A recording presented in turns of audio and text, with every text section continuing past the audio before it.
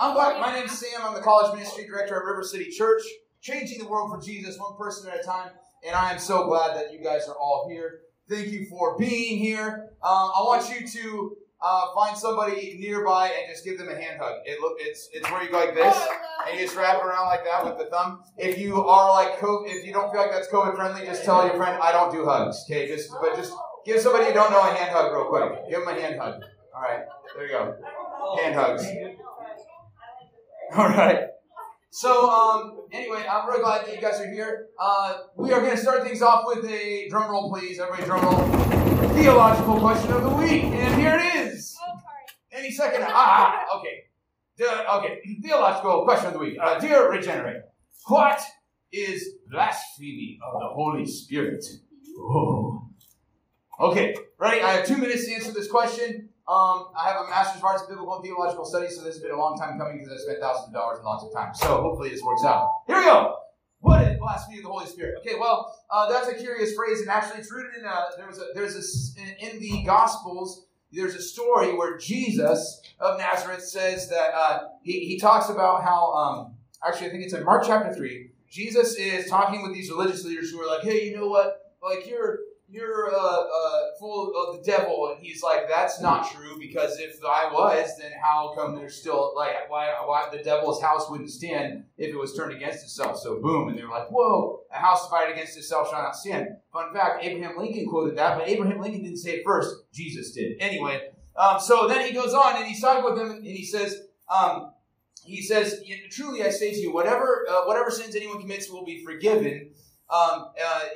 Whoever blasphemes against the Son, basically, he says no big deal. But whoever blasphemes against the Holy Spirit never has forgiveness, but is guilty of an eternal sin, right? Now everybody goes, ooh, right, when they read that passage, because you're like, oh my gosh, there's a sin that is unforgivable, right? And so this is like a big deal. What does it mean to blaspheme the Holy Spirit?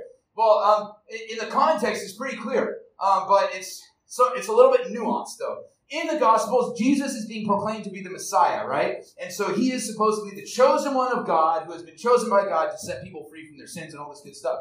What happens is this. If you reject Jesus, he says, if you are rejecting who the Holy Spirit is revealing Jesus to be, a.k.a. the Son of God, you are blaspheming the Holy Spirit. The work of the Spirit is always to reveal the Son so that people can get back into a relationship with the Father. So the Holy Spirit's job is revealing Jesus. And at that point in history, he's saying, look, if you blaspheme against the Holy Spirit, you're rejecting his message, and his message is me. The message is not just a bunch of words, it's a person. His name is Jesus, and if you reject him, you're blaspheming the Holy Spirit, which means you're guilty of an eternal sin, which means eternal separation from God. Boom!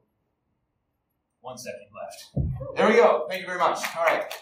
So I hope that was very informative for you. If not, send another email. So I guess if you're interested in sending a theological question of the week, send your theological question, any theological question about life, liberty, and the pursuit of happiness to regeneratelcsc at gmail.com. Well, we don't just have to do theological questions. If there's any question you have about spirituality, let's tackle it together. So we're all about that at Regenerate. We're all about the Word of God. We're about the Bible because we believe that the Word of God is living and active, sharper than any two-edged sword. It has the ability to divide even the very core of who we are, and it is authoritative, and it is a source of life and abundance. And so we're going to preach the Word and Regenerate. If anybody's excited about the Word, you can say amen. It's okay. If there ain't no law against saying amen when somebody says, let's preach the Word. So we are going to be doing that tonight, and we are going to be in Amos chapter 6. So if you got your Bible or you got your app or whatever it is, I want you to turn to Amos chapter 6. Amos chapter 6. So we've been going through this series in Amos. How many of you guys have been blessed by the book of Amos? It's a little intense. It leaves you feeling a little bit crispy, but it's good, right? It's a good crispy. It's like the kind of crispy that my wife Jamie makes on the outside of those veggies that she sautés. So good.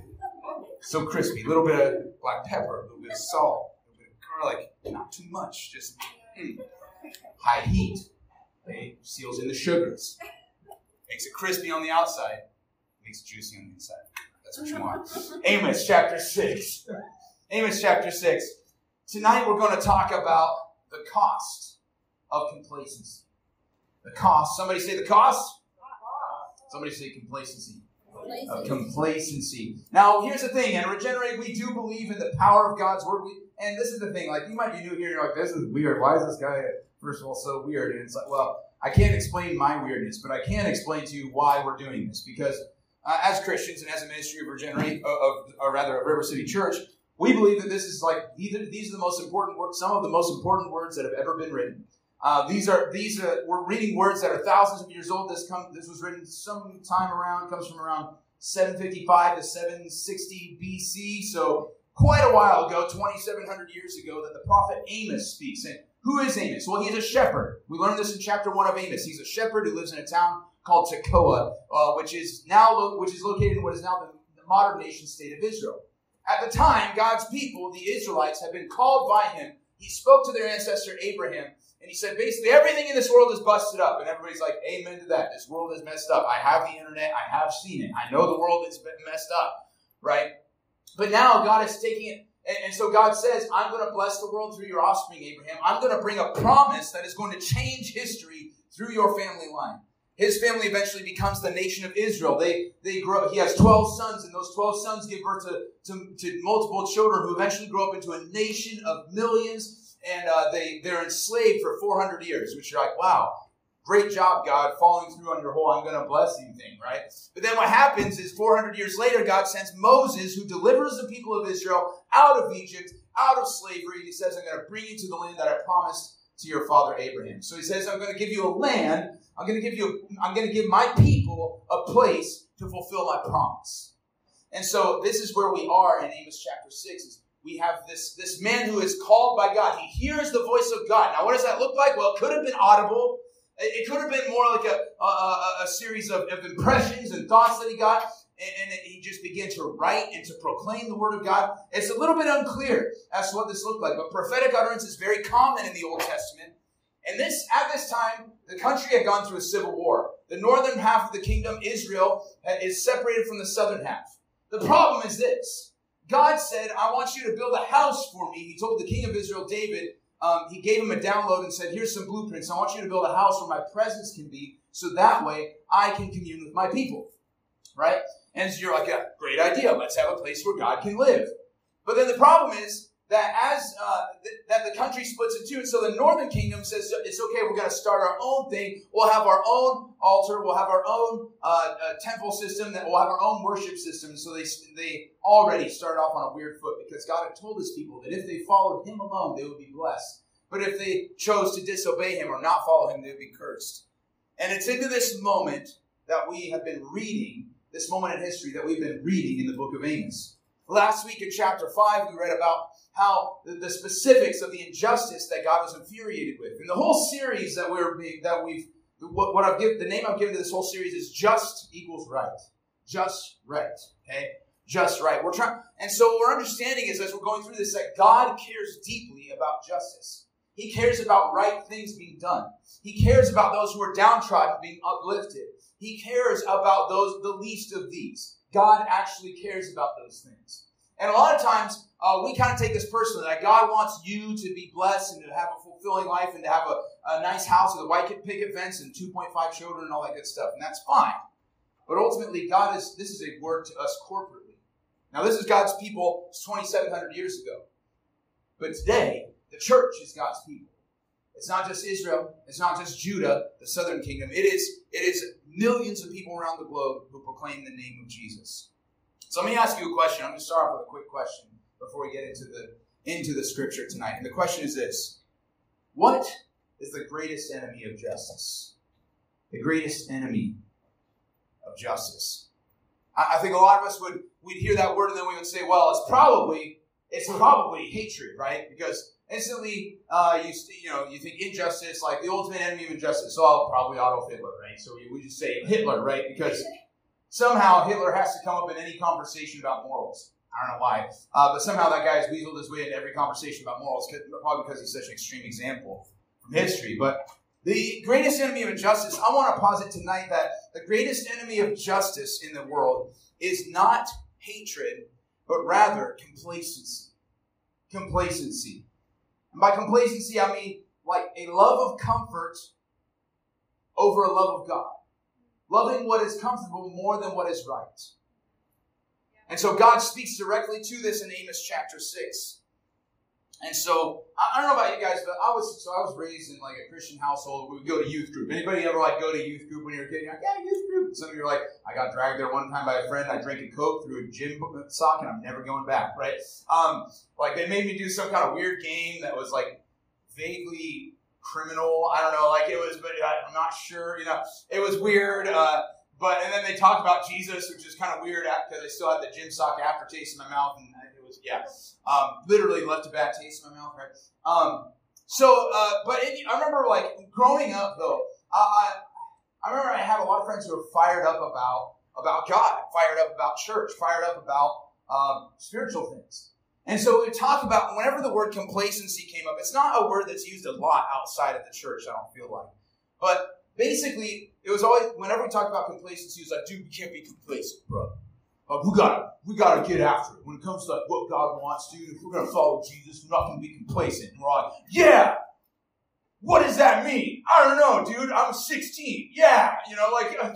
I didn't study this in my English class. What does that mean to fight complacency? And so we always assumed that it meant like going to youth group regularly or going to church regularly, and then it was about like worshiping harder and shouting amen louder and lifting your hands higher and jumping. And if that was the case, I was winning.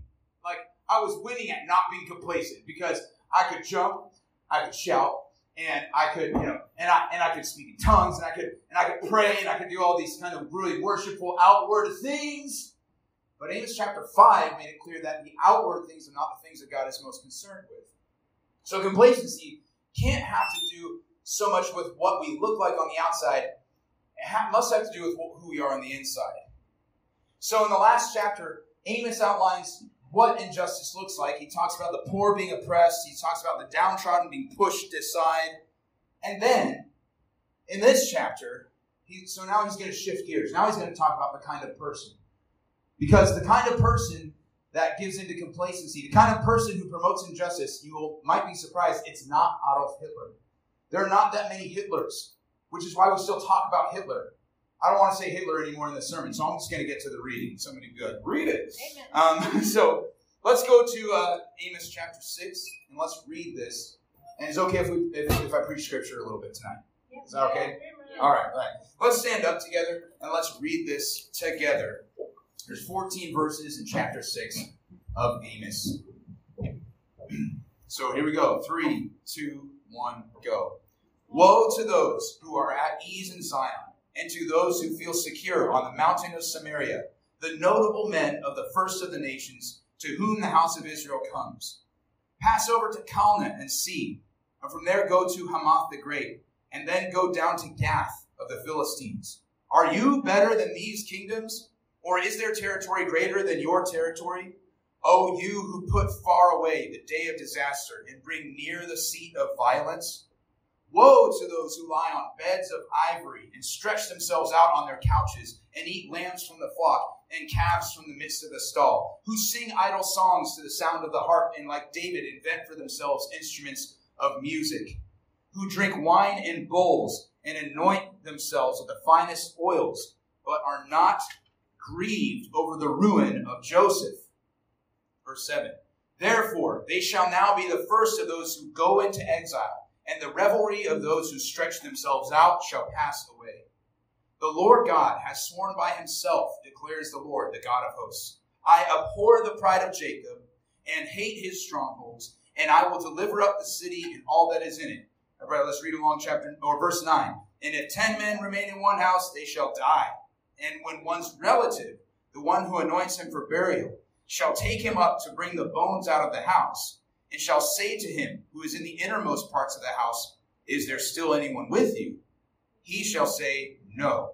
And he shall say, silence. We must not mention the name of the Lord. For behold, the Lord commands, and the great house shall be struck down into fragments, and the little house into bits. Do horses run on rocks? Does one plow there with oxen? But you have turned justice into poison and the fruit of righteousness into wormwood. You who rejoice in Lo-Debar, who say, have we not by our own strength captured Carnaim for ourselves? For behold, I will raise up against you a nation, O house of Israel, declares the Lord, the God of hosts. and they shall oppress you from the Lebo Hamath to the brook of the Arabah. This is God's word. Let's pray. Holy Spirit, we ask you to come and fill this place right now. I ask you to fill me right now. And God, I want to ask that you would reveal something deep and true out of Scripture tonight. I pray, God, that this would not be something that we just pass idly by, but I pray that you would stir something in our affection for you, that you would stir something in our attention to others.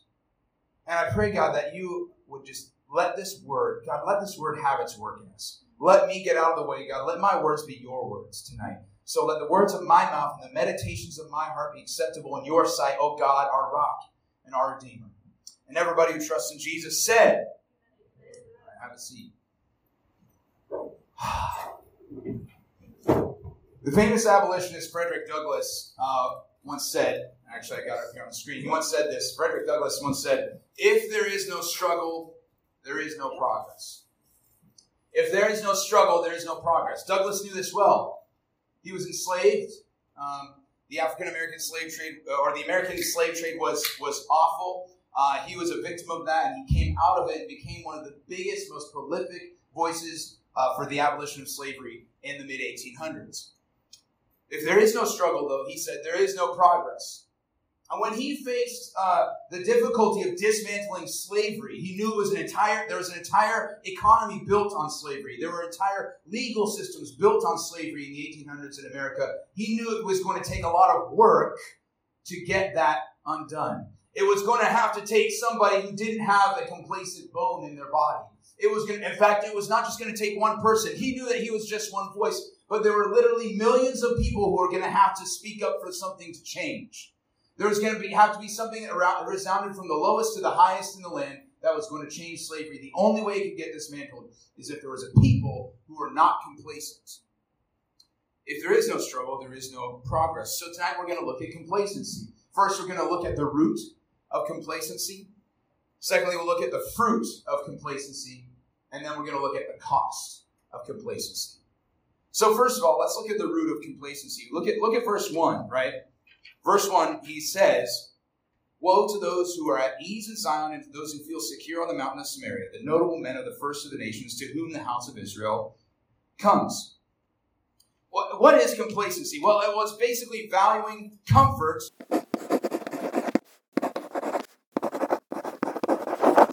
for significance. Those things can drive you in an unhealthy direction, right? And so he talks about those who are at ease. Now, why is that? Complacency really has nothing.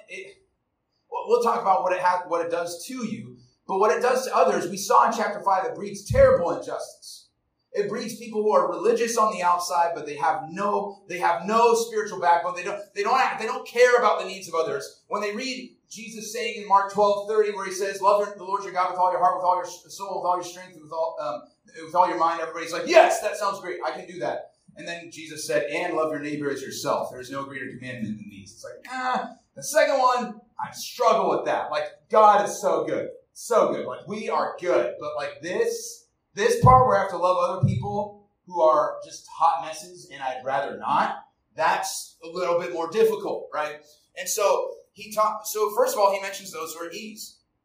Satisfaction can breed complacency because when you notice injustice in the world, whether it's social, legal, or economic or otherwise, if you are completely if satisfaction is your idol, it will lead you into ignorance because it will say, I would rather just not.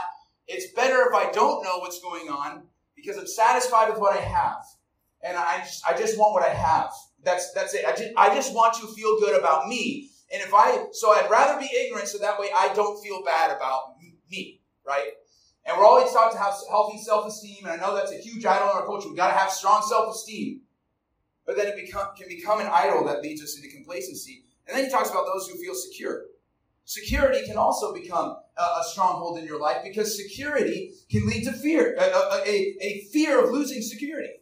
So you have these people who are up in Zion or on Mount Zion. These people who are leading the country and they feel secure in their position. So that leads to fear because what if I can't step outside my comfort zone? I can't look at the needs of other people honestly because if I do, then I address the fact that I might lose what I have. I don't want to lose that that makes me scared. Fear. And then he talks about those who are notable. Those who are notable. And so he talks about this, because this is the other thing. It's like when significance is the stronghold in your life, it can tend to breed indifference. Because if you're just like, I want to be about me, I want to be about my position, I want to be about power, then you're going to stop caring about those around you. Because you're only concerned about your position and your influence, the last thing that you want to do is have that influence robbed from you, so it's easier to be indifferent. It's really easy to be complacent. So verses 2 through 3, he says, pass over to Kalna and see, and from there go to Hamath the Great, and you're like, wow, I don't even know how to pronounce those. What does that mean? These are kingdoms that are nearby Israel. He says, I want you to look at these places. Are you better than these kingdoms? Now, that's obviously a rhetorical question. The answer is no. Are you better than these kingdoms? No. But the thing is, as people of God, they're looking at their situation going, well, we're special. We're different because God chose us. So therefore, we must be the exception to the rule. So when God calls for justice, yeah, that's great. But honestly, I'm the exception. But this has to cause us to question that. So we see that the root of complacency, it can come out of a lot of things. It can come out of, your complacency can come out of a desire for satisfaction. It breeds ignorance. It could come out of a desire for security, which leads to fear. Or it could come out of a desire for significance, which leads to indifference. But the biggest thing about complacency is that it actually blinds you spiritually to what's really, really important. We're going to get to that in a second. So, what is the fruit of complacency? In verses 4 through 6, Amos really starts to unpack this. Because we already know the damage that's been done to the public at large. We understand, we can understand that all these people are struggling and that the rich are getting richer and the poor are getting poorer. But this is not just, hear me now, this is not like a sermon about just a certain political stance or anything like that. What I want and what I believe that God wants out of this is to stir a spiritual renewal inside of you. A desire for something that is greater than what you have. Because right now, it's really easy to be complacent. And when we're living in the middle of COVID-19 and it doesn't seem like there's much to do, and so you're limited in the way that you can gather and you're limited in the things that you can do, it's easy to get complacent. It's easy to just go, I'm just going to watch another episode. Are you still watching Netflix? Yes. 12 hours later, yes, I still am, right? Like, it's easy. It's easy to fall into complacency. But what happens to you? Well, it results in this deep personal apathy. Look at verse 4. He says, woe to those who lie on beds of ivory. Now, some of you hear that and you're like, that is terrible. I would way rather go Tuft and Needle. That's my brand. I am not going to lay on an ivory bed, okay? So let's assume that he's not talking about the mattress, okay? But so on an ivory bed, right? These are people who are obviously well off. And look at this. Look at the just look in verses 4 and 5. You can see it. He talks. They're laying around. They're idle. They're not doing anything. They're gluttonous, saying that they're just eating all the time. And the thing is about our culture, we struggle with that. We honestly do. We're like so over carbohydrated and over sugared in America that we struggle to eat healthy at all because we just want to overeat all the time because the things that they serve you at McDonald's and all these places. I'm not saying like McDonald's is evil, okay? I will eat a McGriddle literally for every meal of my life if you give me the chance, okay? What I am saying is that, you know what? Complacency can lead to bad health even. It can lead to poor health. It can lead you to not even care about yourself anymore. And look at verse 5. He says, those who pluck idly at instruments. What does that mean? Well, that's a really interesting word because it only occurs here in Amos. It doesn't occur anywhere else in any book of the Old Testament. I mean, it's a word that basically means to improvise on a musical instrument. So I'm like picturing like this some dude just like laying there going, give me that guitar. But I'm too lazy to start a band, so I'm just gonna put it away. I can't do it. And so it leads to idleness, it leads to gluttony, and just entertainment, just blind entertainment. It is really easy to spend, especially in the 21st century, to spend your entire life being entertained. You can theoretically spend every waking minute being entertained by absolute nonsense. It doesn't have to be filth. It could just be worthless nonsense. You know why the app is called TikTok? Because it wastes your time. That's literally why it's called, did that even get like TikTok? Because you get on it and then you're like, wow, 2 days have gone by. Haven't even eaten, like I looked down for 5 minutes and then I missed work, what happened, Missed 3 classes and I have F's, help me, my financial aid, it must be Satan, he's attacking me. No, you are on TikTok. Really? Oh, man. Now hear me now. So he talks about those who are just blandly entertained. And entertainment don't get me wrong, there's a lot of great art out there that speaks deep truth that I think is worth taking the time to take in. But when you're just mindlessly consuming, how many shows have you watched in the last year? Like, binge watch. Start to finish. Okay? Like, think about it. Don't give me a number, okay? Don't do that. I'm not here to embarrass you. But how many shows have you done that with? What could you have been doing during that time? Do you know how many episodes that is? Oh, even if it was like a short, 10-episode season or whatever, and each episode's 45 minutes, that's 450 minutes. 450 minutes gone. You'll never get them back. What are we doing with the time that's given to us? And then he talks about those who are wealthy. These are the kind of people who would say we're comfortable, right? If anybody asks you, how are you doing financially? And you say, well, we're comfortable. It's like, well, you're driving a Rolls Royce, obviously, because I have never felt comfortable financially in my life, right? Now, some of you guys are like, I would love to be comfortable financially, right? Because you're just like, I'm struggling, I'm in debt up to my eyeballs. You're a college student. I get it. Now, hear me though. Wealth itself is not the problem. Paul says in Titus 1:15 that to the pure, all things are pure. So money is not necessarily evil. I know that some people misquote scripture and say that money is the root of all evil. Wrong. Jesus said the love of money is a root of all kinds of evil. Okay? The love of money is a root of all kinds of evil. He didn't not say all evil comes from a root of money. Okay, that's more Hollywood than Jesus. Okay, but do you want to know what the real tragedy is, though? You go, okay, so there's these people who are out of shape, laying around watching Netflix, and big deal. Why is that such a tragedy? I'll tell you the tragedy. The tragedy is right here. Do you see it right there in verse 6? Look at it.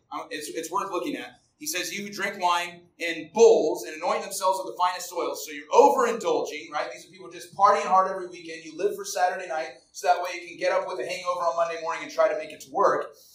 He says this, the problem is you are drinking all this stuff, you're anointing yourself with the finest oil, you have all these luxuries, but you are not grieved over the ruin of Joseph. Now Joseph, being a euphemism for Israel, the entire nation of Israel. It's like there are some of you, he's talking to the people of Israel and he's saying, look, you have all the things that you want, but the problem is deep down you are not grieved. Because you haven't actually looked at the state of things. How are we as a people of God? Right? Because economically, in Amos's time, we know from history that they're actually doing pretty well. Right? They're not in danger at this point. Their borders are fairly secure. Their fortresses are built up. Their army's okay.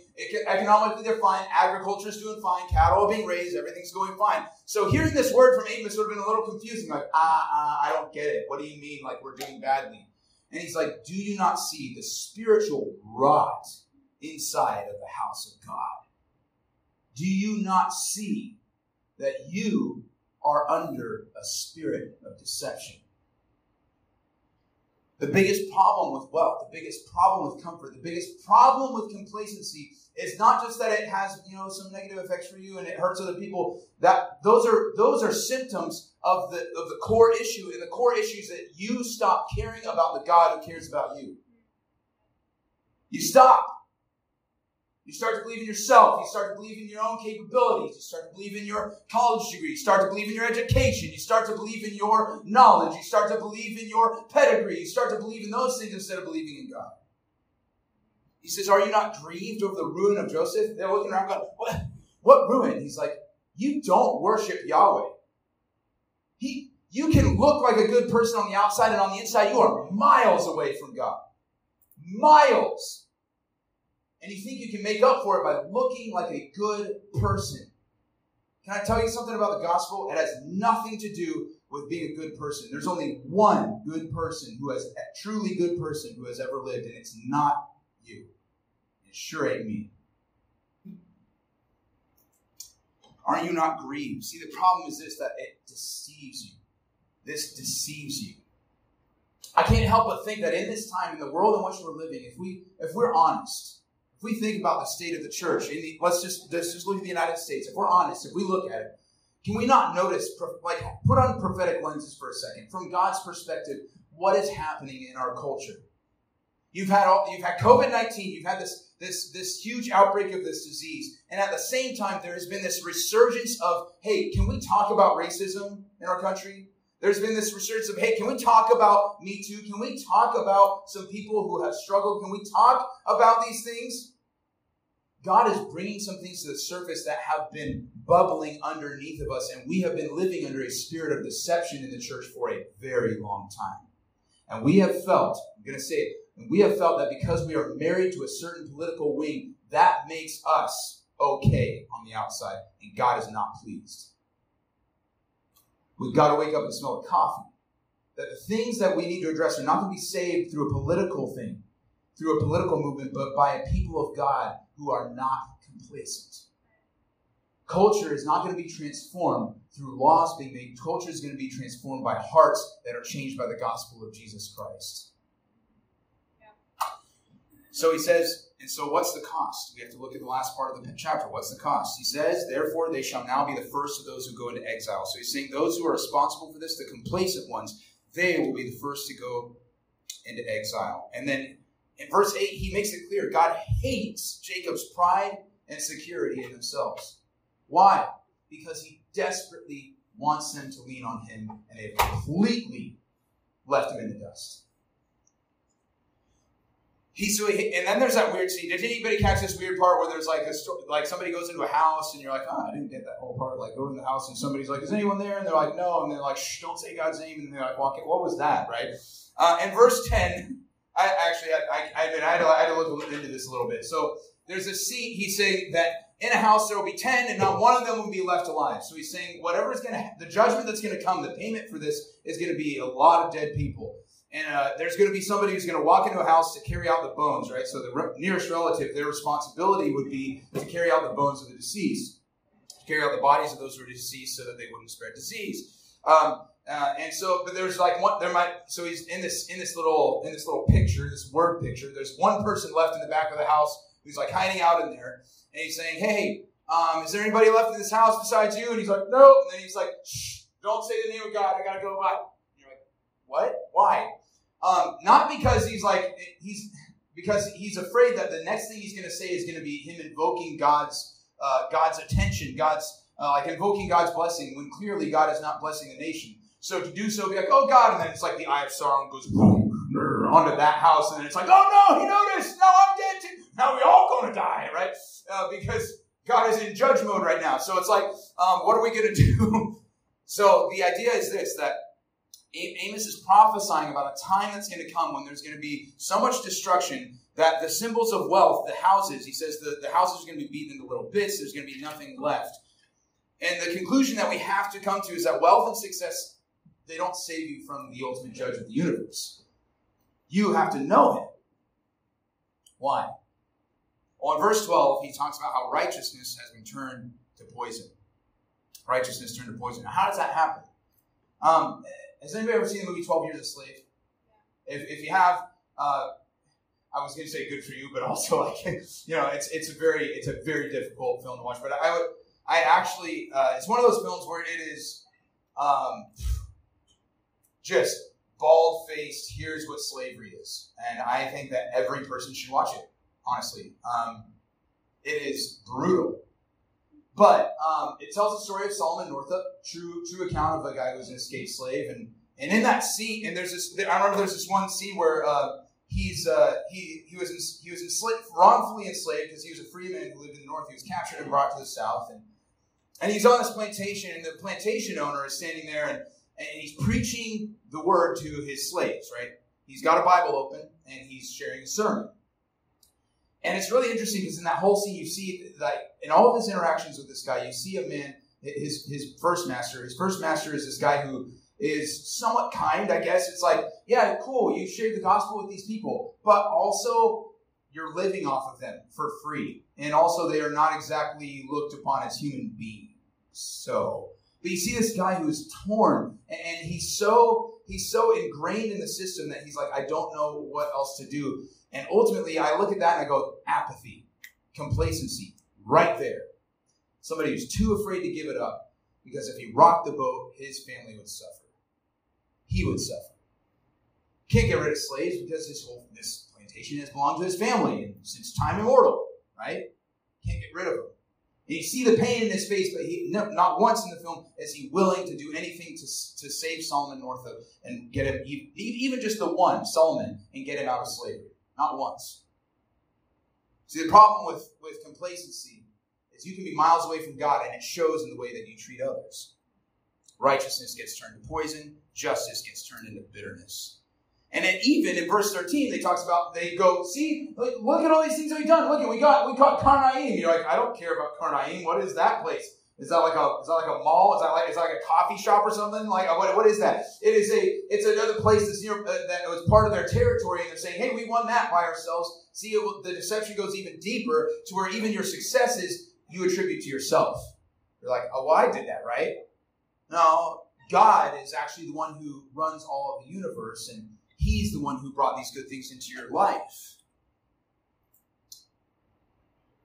See, this is the thing. Charles Spurgeon said this. It is a terrible tenderness which leaves men to sink into hell rather than distress their minds. It's easy.